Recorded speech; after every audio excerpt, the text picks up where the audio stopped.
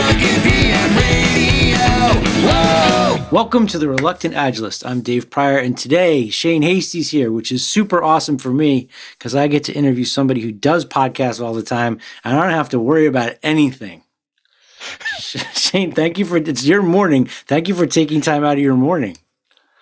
Dave, it is great to catch up with you. How you doing? I'm good. I'm psyched to have this conversation because this has been a long time. I've been wanting to talk to you about this. So I was going to start out. I usually start out by introducing people and saying what they do, but you do so many different things. I don't even know where to begin. So would you mind telling these fine people all the things that you do? Cool. Yeah, I can do that. My day job is I'm the Director of Community Development for IC Agile. So I look after the broad communities that make up the IC Agile ecosystem, from all of the hundreds of thousands of people who've been through certification, the trainer communities, the certified experts, and the member organizations. So I get to spend time with lots of really interesting people looking at interesting stuff happening out there in the IC Agile role. Okay. Then what I call my hobby is I'm the lead editor for Culture and Methods on InfoQ.com. And that helps me keep abreast of what's going on in the technology industry in general. Obviously, InfoQ has quite a strong software technical bias, but we also look a lot at the leading at the trends in technology in general, and I look after that people space. So what is happening there?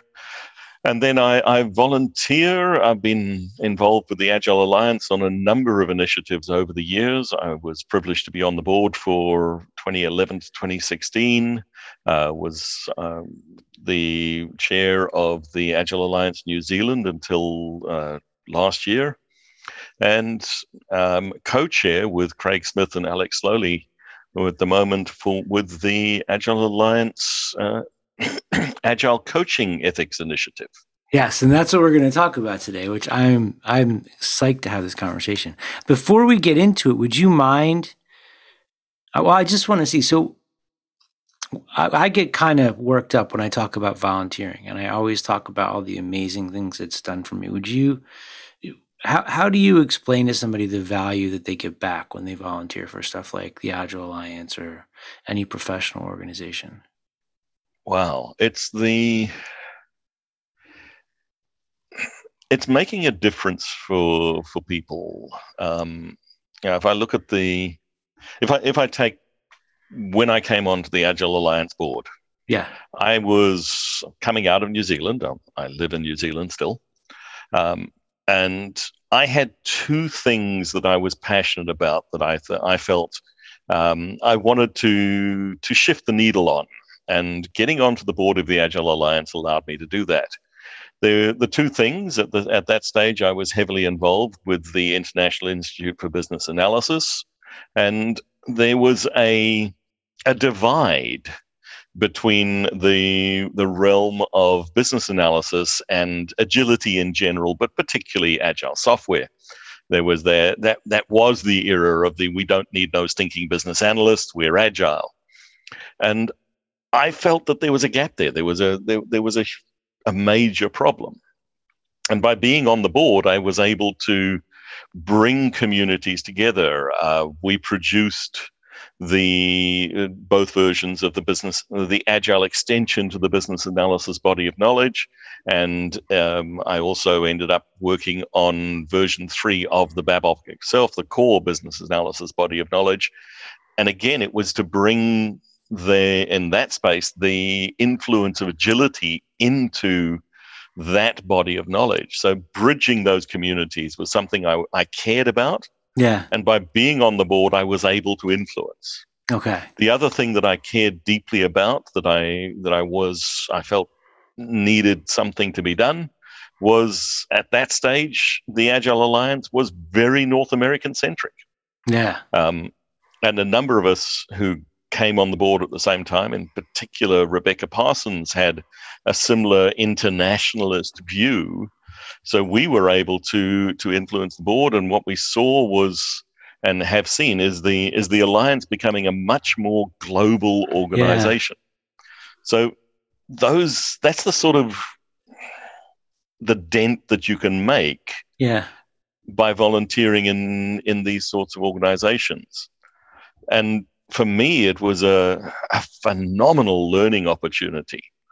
You know, I was on the board at the time when people like Rebecca Parsons, Esther Derby, Diana Larson, Jim Newkirk, various others. These are people whose books I had been reading, whose I'd met them at conferences, but now I got to spend deep time with them, and to see Diana facilitate, to see Rebecca facilitate. These were amazing learning experiences, as well as being, just great fun. Yeah. So I think I got a huge amount out of that time, and I like to think that I contributed to some of these shifts. I think you definitely did. Yeah. If you're thinking about volunteering in that way, take it on, but bring something that you're passionate about and that you do want to make that dent in the universe.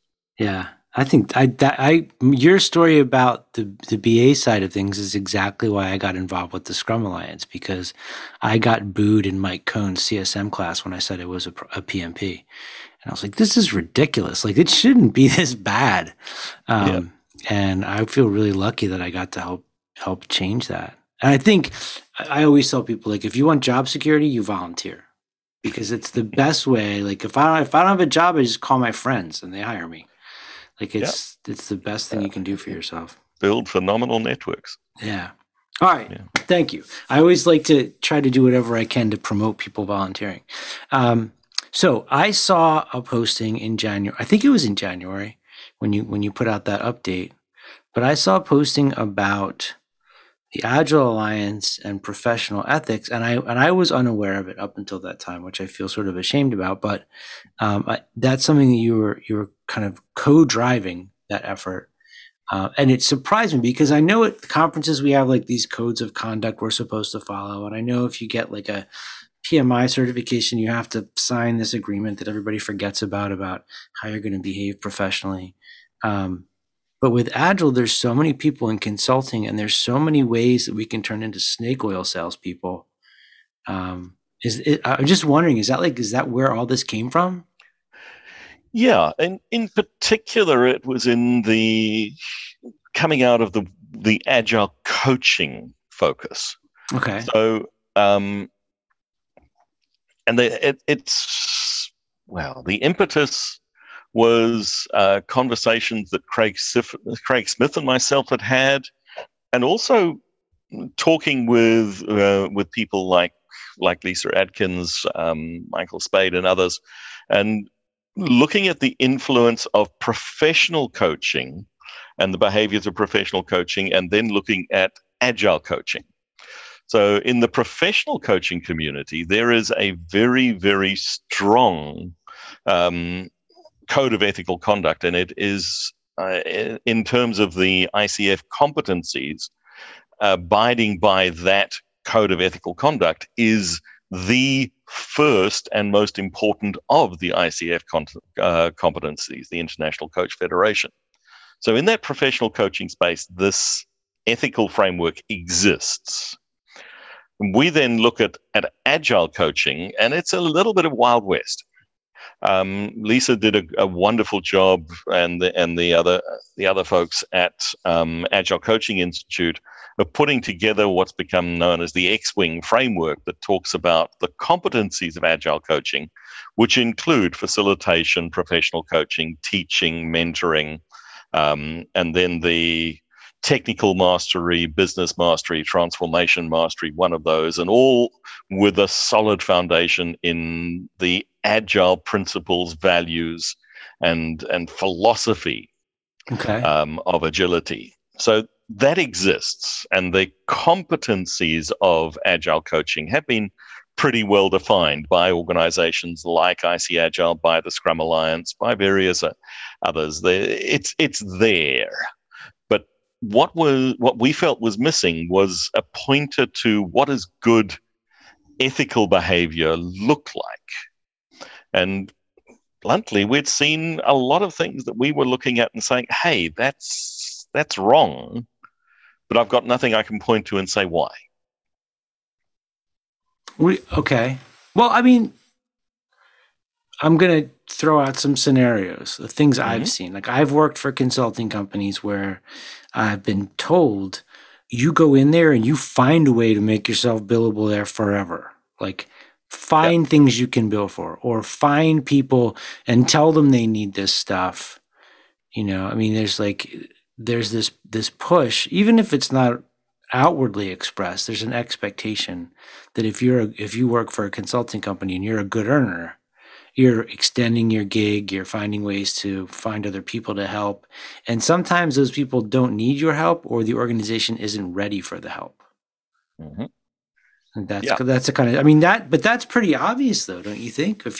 I guess if you're the one doing it, it's obvious. Yeah. And there's the Dan Mezek started talking about this back in, these are not new ideas. This was 2006, 2008. The imposition of Agile onto an organization where maybe that, whatever the brand that is being imposed, is not appropriate at the time. Yeah. And we've seen this almost every Agile transformation first round starts with somebody coming in with a particular framework, a model, 30 days, bang, stamp. We're going to put everyone through exactly the same training. We're going to transform your world. Transform your world, and we'll change the veneer, but we won't change the organization mindset. Yeah. Was it Martin Fowler, the Agile Industrial Complex? But so do you, I feel like when I first got started coaching and doing transformation coaching, I really thought, I mean, I was working with people that knew more about it than me, and they said, we're going to go in there and in, 60 days or whatever, they're going to be totally agile. And I didn't walk into it thinking like, yeah, they're the mark. We're totally going to get one over on them. I really thought we were going to be able to do that, but that was just naivete, I think. Yeah. And we went into it, and I've done the same. We went into it with good intent. Yeah. But with too narrow a view. Okay. And if we go right down to its core, agility is about freedom of choice. And we were imposing things on people and organizations. Dan has a really great approach, which is through open space agility, which is the invitation rather than the imposition. Mm-hmm. And the concept of co-creation. So we've learned a lot about what doesn't work, and we've seen those sort of transformations, top-down, imposition-based transformations. Pick your survey, but at least 30% of them fail catastrophically. Yeah. Some do achieve some benefit. Some work out incredibly well for the organization. And almost every time when we look at why it worked out incredibly well is we moved away from that strict imposition to, okay, let's work with the people. Let's understand. Yeah. Let's co-create what is going to be right for this group versus that group, and not trying to have that one-size-fits-all mentality. So if you're talking about this stuff from an ethical perspective and you're trying to create a level of professionalism where people are going to go in and not bully people or push people into things they're not ready for, or not try to convince them that stuff's going to happen that probably isn't going to happen. If you're doing that knowingly, that's obviously unethical. But if you're doing it like, we talked about, I did it, you try to do it, everybody tried to do it back in the beginning. We just didn't know any better. That's that's just, I mean, that's not unethical. That's just being kind of sophomoric about stuff. Yeah. Right. So there is, I guess, a line somewhere in here where you kind of cross over and you do it knowingly. Like we've all been on those gigs where like, yeah, I'll teach this stuff to you. I mean, I have this in my Scrum class. I'll have people in class. I'm like, I can teach you this, but I know some of these people aren't going to be able to do it. Yeah. At least not now. Yeah. Yeah. And these are the types of things that triggered the conversations that Craig and I had. And we'd both been looking at the ICF in particular, the professional coaching body, and that ethical framework of the ICF is strong, and it talks to, as a professional coach, what it's about not imposing your will on others, and it's about holding the needs of the client above your own. It's about holding the needs of society above the needs of the client. And there's a whole lot in there about, doing good rather than avoiding bad. Okay. And so that was for us quite inspirational. One of the first things we said is, do we need a code of conduct that is unique to agile coaching? Can't we just borrow what's already there and tell every agile coach go and become a member of the ICF? And so if that had been the case, we would have fairly quickly been, no, we're done. Why? Put out a blog post saying every agile coach should become a member of the ICF. Nobody would do it. Don't do this. Yeah. Okay.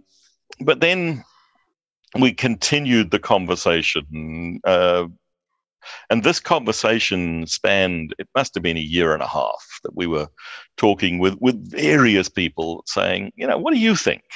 Mm-hmm. And we found that there was in our community of contacts and people that we were, and maybe it was the echo chamber, but people that we were talking to was, this is a recognized issue.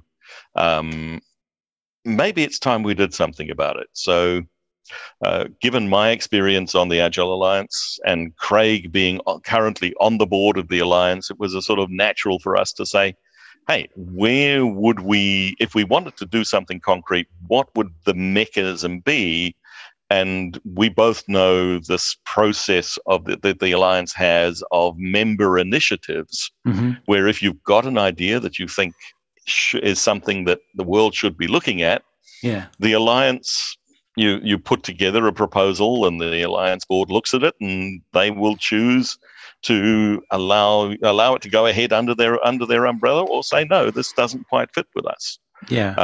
And sometimes there's a funding element involved as well. With this initiative, there's been no funding yet because it's all been volunteer work. So we weren't going to the board and asking for money, but some of the initiatives do.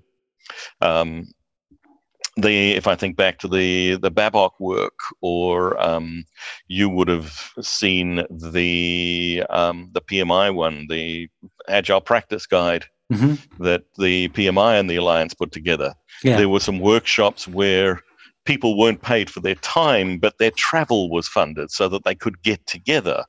This was in an era when we did travel and get together. We might do it again one day. Hopefully. I so look forward to sitting down and sharing strong drink with you in a bar somewhere. Would be very nice. So we knew about this mechanism that was in place. We put together a proposal, sent it to the board. They said, yep, that sounds like a good idea. Can you get others on board with you? We reached out, and the working group of volunteers has been around about 30 people who have been actively engaged to a greater or lesser extent. Okay. I think we're 32. But at any one point in time, it's probably only 6 to 10 who are actively doing something right now. But that 30-something people have all worked together. And we started by throwing out the question, do we need a code of ethical conduct for agile coaching? And the response was, yeah, we think so. And then what should it look like? And our initial work was to go and see what can we be inspired by. So we went to the ICF Code of Ethical Conduct. We looked at the Institute of Facilitators. We looked at various professions. We looked at therapeutic, at psychotherapy approaches as well. One of the team is a qualified therapist, so he brought a lot of stuff. Okay. Another lady on the team, Sarah, she teaches ethics in primary school to 7-year-olds. Wow. She has taught us such a wonderful amount of how do you distill things down to simple, clear statements. So we looked at what was out there. And again, we had that conversation. Should we just point people to one of these? Mm-hmm. But we felt that there is a difference. The professional coaching stance, for instance, the ICF approach is absolutely content neutral. Okay. And we do feel that as an agile coach, you bring a deliberate, conscious bias towards agility. Yes. And I completely agree with that. Distinguishes the agile coach in the marketplace from the professional coach.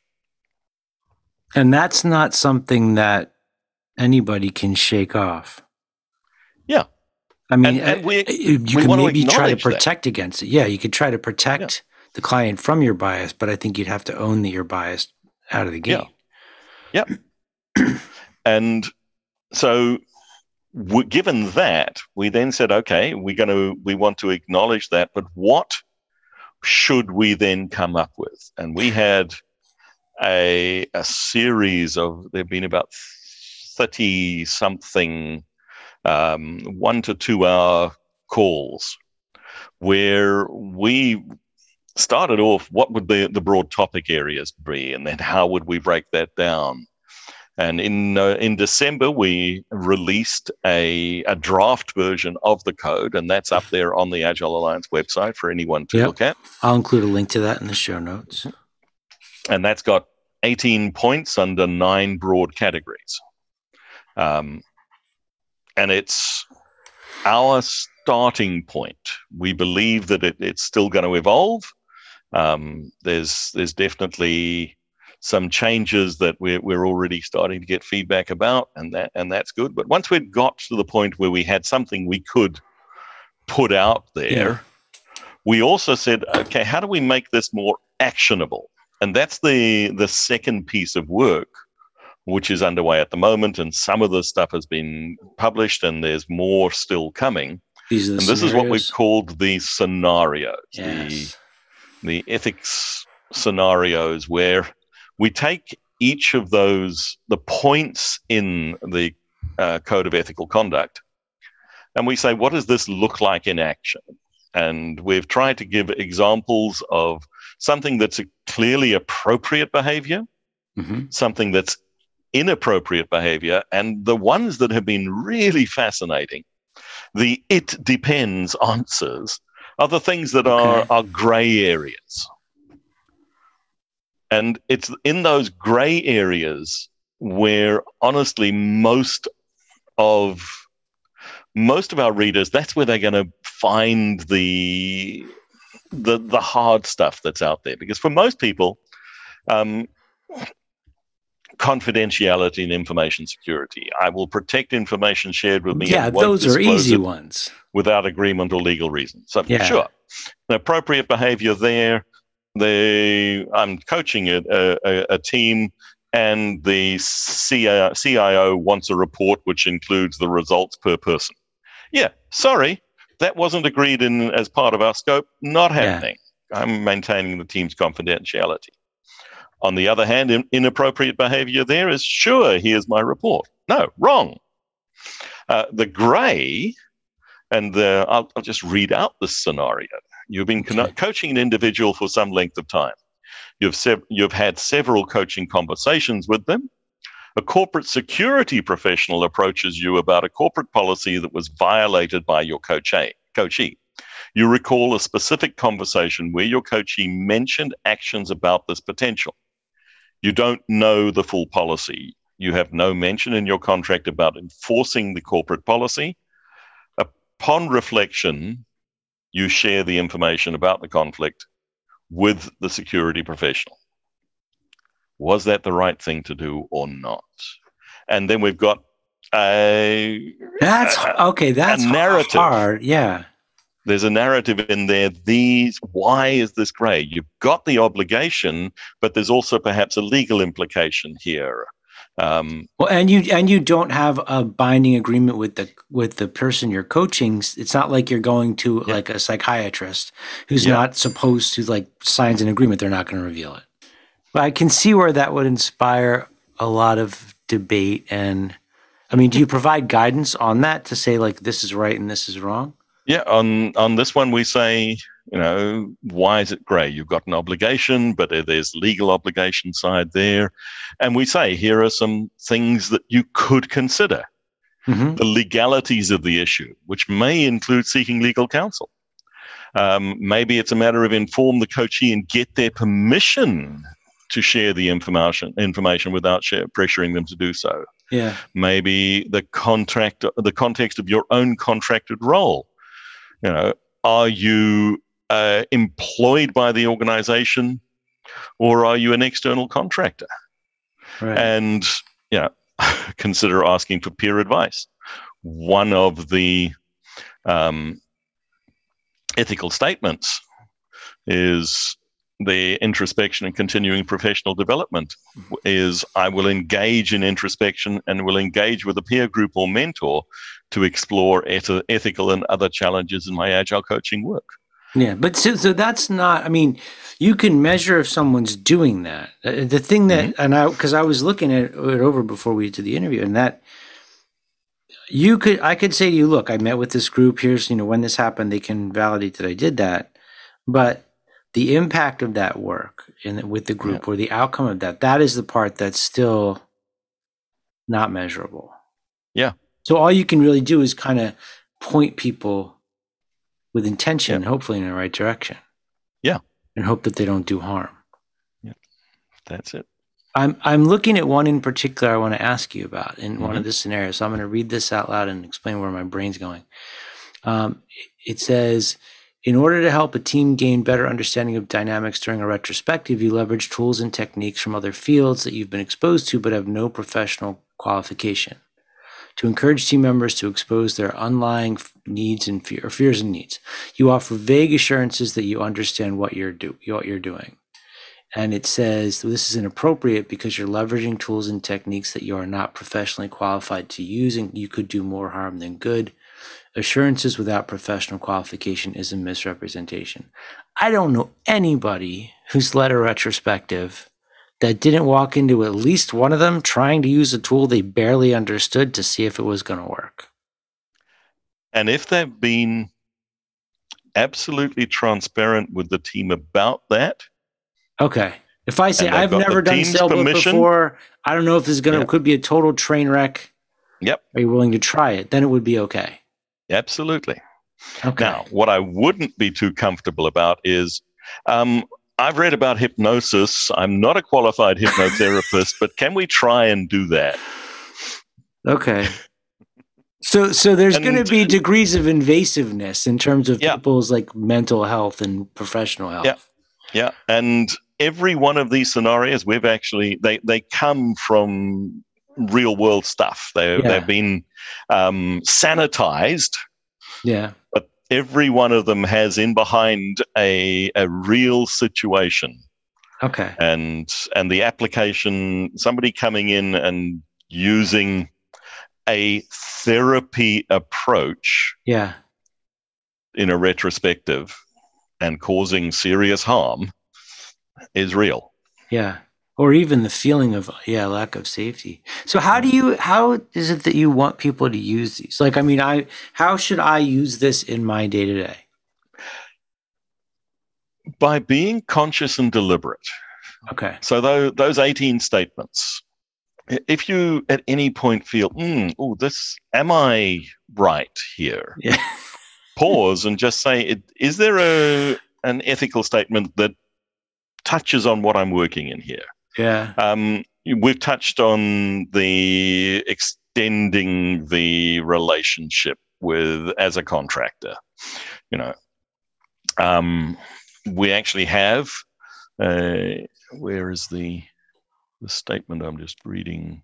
I will ensure that the relationship remains valuable, and I won't extend it unnecessarily. I will be honest about any perception of declining value. Now, if I'm honest about it and the client still wants to go ahead, I've been working with this team for 6 months. They don't need much of me anymore, but they would like me to be there, and the funding authority is okay with that. As long as I've been transparent about it, that's fine. So, there's a pandemic. It's necessary that I feed my family. Mm-hmm. So I'm going to dig in. Yeah. I just have to say, you should hire me because I want to feed my family. Maybe. And yeah, these are hard. Yeah, it's. I always think about when I first read the PMI one. There was a thing in there about bribes, that you're not, you're supposed to follow the rules of your own country. And I remember the first time I read it, I thought, well, that's kind of silly. If my job is to get the project done, and if I have to bribe somebody in a foreign country to do that, my job is to get the project done. Mm-hmm. But then somebody pointed out to me, yeah, but that's illegal. You can't do that. And I was like, oh, all right. So maybe it's just kind of getting people to think about this stuff, be more conscious about it, be more aware of it. Yeah. And hopefully that'll drive better behavior. And think. Okay. Because a lot of them, like the information security, confidentiality, it should be obvious. But it's not. The other one, the next one, acting within your ability. I'll be open and transparent about my skills and experience. I won't claim to have abilities or knowledge that I do not have. That doesn't mean I can't try doing other things. But there are a lot of people that oversell their abilities in our space. That's it. Yeah. Yeah. That's really... I think that's a really good one. We're railing against. That's why, to me, asking somebody in a job interview, what are you horrible at? That's a really important question, because if they don't have a good answer for it, they're probably not going to be upfront about that. Yeah. So, hey, Shane, will you coach us in DevOps? The last time I wrote a code in Angular was 2011. I know a lot of the concepts of DevOps. I'm happy to work with you in that regard. But maybe I'm not the best technical coach for this team. Do you want me, or do you want me to try and find somebody to support you? And then if they come back and say, no, look, we trust you. Yeah. We want you with us, then okay. We're doing this together, and I'm one chapter in the book ahead of you, but I do draw on all of the other experience that I bring. So that's okay. Okay. I think one of the things that's really great about this is my experience has been the people that are really good at what they do, that's not a problem. Saying I don't have skill in this area is not a big deal for them. It's not a concern because they know they have it in other areas. It's the people that with, trying to hide their imposter syndrome where it gets a little scary. Yeah. Okay. So how do you, this is the last question for this thing, and then I'll let you get on with your day. What is the outcome that you want this to have in the Agile community, in the professional coaching space? We would there's multiple time horizons here. Okay. Starting point, it would be great if every Agile coach just looked at this and said, hey, this is cool. I like this. I'm prepared to say I will abide by this. And when I engage with a client, I'll give them a copy of this and say, here, this is what I work to. Okay. It also gives me the opportunity when I do feel that maybe that confidentiality, information security one, for instance, when that's being pushed, the boundaries that's being pushed, I can say, hey, I shared with you this code of ethics. I'm not going to tell you about my conversation with this team. Okay. So So it it provides gives, coverage as well as. yeah. Okay. So that's a starting point. Okay. I would love to see employer organizations and organizations that are engaging coaches say, hey, are you prepared to abide by this? Yeah. Here, we've seen this thing. Have you seen this thing? Can we make this part of our engagement? Yeah, I mean, it Then, would be great to have that be part of the contract, or at least all the coaches will have signed this. yeah. Okay. Going forward, how deep can it go? The various certification bodies I know are talking about whether they include it in their training, or at the very, very least, point their people to it. Now, here I have to declare a conflict of interest. I work for IC Agile, but I am not part of the group in IC Agile who's having these conversations very deliberately. And within IC Agile, and within our team, there are a couple of people who are talking to the various certification bodies, IC Agile, Scrum Alliance, Scrum.org, various others, about, hey, can we incorporate a pointer to this at the very least? So that we're hoping to see. Moving beyond that, in the future, could it become something that's a little bit more enforceable? Don't know. If we look at the ICF, when you become a member of the ICF, you sign their code of conduct, and you physically sign it, and you send them a scanned copy of it so that they've got it on file. And if you violate that, there is a complaints process. If somebody feels that you have violated it, there is a complaints process. There's an investigation process and a body within the ICF who look at these complaints and just hear evidence, talk to people, and okay, the worst they can do is cancel your certification. It's not like the medical profession. Well, but I don't know though. It's moving towards it. If it gets to a point where you are required, like if down the road, if the Agile Alliance offers some sort of ethics credential, right, and that becomes a thing that is standardized, like to get the job at coaching at a company, you've got to prove that you have that.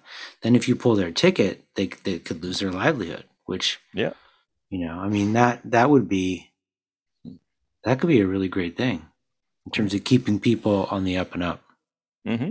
Which it shouldn't be hard. People. I mean, it shouldn't be hard to be ethical, but I think, maybe in times like a pandemic, it is going to test people because they have, fears of losing their jobs and stuff like that. Yeah.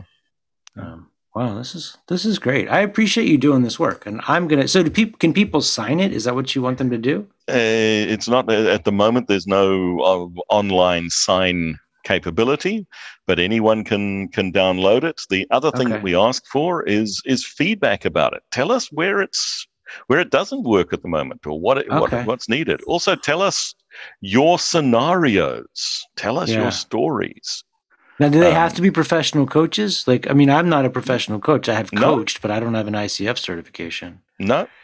We're looking for people, particularly people from the Agile community who have stepped into this coaching space. Okay. To tell, what is this? How does it land for you? What's missing? What's wrong? Yeah. So there's an email, agilecoachingethics@agilealliance.org, where please give us your feedback.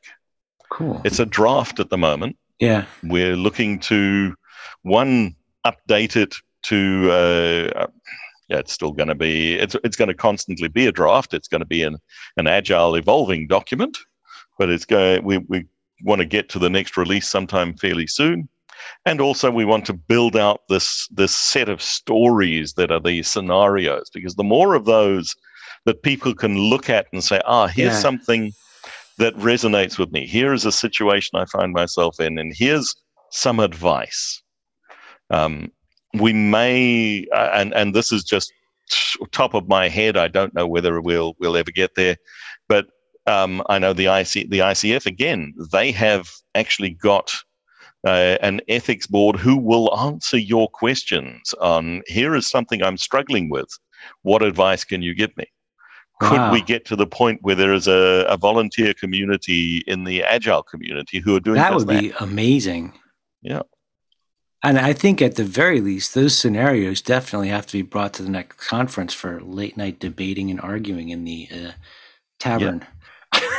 Yep. Some of them, I think it would be really fun to just try to argue for different sides of it and see where you end up with it. Absolutely. Looking at these things, I mean, it definitely raises questions and it sharpens your awareness. So I would encourage everybody to check this out too. And thank you for working on it. I have one final question before I let you go, and it's totally unrelated to this. You are exposed to a lot of different stuff in the Agile space, a lot of emerging stuff. You know a ton of people. What have you seen recently that you're looking at and you're like, oh, that's the new thing that everybody should be watching? The thing I hope to see more of is humanistic workplaces. Okay. Whether we talk sociocracy, holocracy, any of those brands, Teal, anything like that. We're starting. You're going to have to dumb this down a little bit. For people that aren't familiar with the ocracies.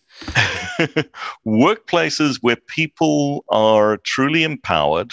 Okay. Where the genuine respect for the value that individuals bring. So it's not people are our biggest assets. You know, slavery's been abolished. Assets can be sold. No, but the creativity of the people that we work with, is the thing that delivers value to our customers. How do we enable that and create a workplace that is joyous? I'm constantly inspired by Richard Sheridan's work on Joy Incorporated and his new one, Chief Joy Officer. So that Menlo has got some of is Menlo's like a magical land of unicorns, though. But it doesn't need to be. Yeah. It doesn't need to be. That's the thing. And we know, again, it's like doing really good Agile. We know what needs to be done, but it's part of that culture shift. Yeah. And so everybody raised, I mean, the thing when you started talking about this, all I could think was, oh, you want trust. Like that's weird. That's weird. Yeah. Yeah. I want trust. I want safety. And celebration of people's gifts, what they can bring, what they can do. Yeah. That would be nice. Yeah. So we're definitely seeing some of that. The other thing, and this I'm drawing here from the InfoQ Culture and Methods Trends report that we published in March. Okay. The other thing that we see is the very clear distinction between good remote work and bad remote work. So how do you characterize the difference? We've seen people thrown into remote work over the last year. Yeah. And the bad is the keystroke counters, the 7 hours of Zoom meetings back to back, the Animal Farm approach to distributed teams. Yeah. We will work harder. Yeah. And it's causing burnout, it's causing stress, it's exacerbating what has been a really hard environment for people. But then there are the good organizations, the organizations who do have, and it comes back to some of that humanistic workplace stuff, that have got trust in their people, that are recognizing when asynchronous communication works well and restricting the amount of time that people spend on the synchronous Zoom calls, because Zoom fatigue is a real thing. But we still we need to get enough of that synchronous collaboration time. But we can also do good things with asynchronous work and asynchronous collaboration. So the tooling today supports that. And the outcome focused. So the flexibility that if you are working at home and you've got children around you, well, okay, so I'm going to take an hour and I'm going to read the kids, help the kids with their reading homework or whatever, or with the class that they're doing in drawing right now. And later on, I'll do what I need to do for work. And I might not do a 7-hour day, but I'm going to be fully productive in the time that I am engaged. Yeah. And some days I might do a little bit more, and it's going to balance out. And but it's on me. I haven't got a boss asking me for a timesheet saying, "Oh, what did you do between 12:15 and 12:25?" Yeah. It's weird. I have that, and it is weird because I do find that I will be like looking over my own shoulder. Did I do enough today? And actually, so this is an interesting anecdote for it. I am not, nobody's clocking me, but I tend to work a lot, and I work weird hours. I work till very late at night. I took a week off from work last week, and I actually told my team members, like, look, I'm going to try not to work because I'm the person that works all through vacation just because I don't know how to stop. And I emailed my team members and they would not respond to me for the entire week. They totally ignored me. And it was so awesome. Like, I was just like, wow, talk about like an amazing show of support in a really weird way. Yeah. They helped me take a vacation. Yeah. Which was really cool. And I'm grateful to them for that. And it's trust too. Mm. Yeah. Yeah. That's cool. I hope we see more of that it's too. It's the trust and safety stuff. Yeah. See, I thought the safety thing was over, but I guess it's still going on. Oh, I think it's a long way from being over. Yeah. Well, not that it's over, but there's like trends. And I thought that maybe we're moving into something new, but I guess we're still with that. Well, this is great. So you've got some things coming up, maybe events you want to talk about? Next Friday night, Singapore time, or Friday afternoon, evening, Singapore time, 5 to 8 p.m., which is 9 p.m. for me in New Zealand, the Sustain Agility Conference, a virtual event to share and celebrate learnings. This is the 16th of April. The 16th of April, Singapore time. So. Yes. Late at night for the US. And there I will actually be giving a keynote. I'm going to be talking about just what we've been looking at now, the ethics of agile coaching and engaging people on, here are some of the ideas that we've got. What do you think? Okay. Cool. So people can find out. I'll put a link in there and they can check that out. Do you know if it's going to be recorded, if people can watch it afterwards? I believe it will be recorded. Okay. Cool. Well, if there's a link afterwards, I can always add it into the show notes. And what if people want to get in touch with you? What's the best way to do that? Just Shane@icagile.com. Cool. All right.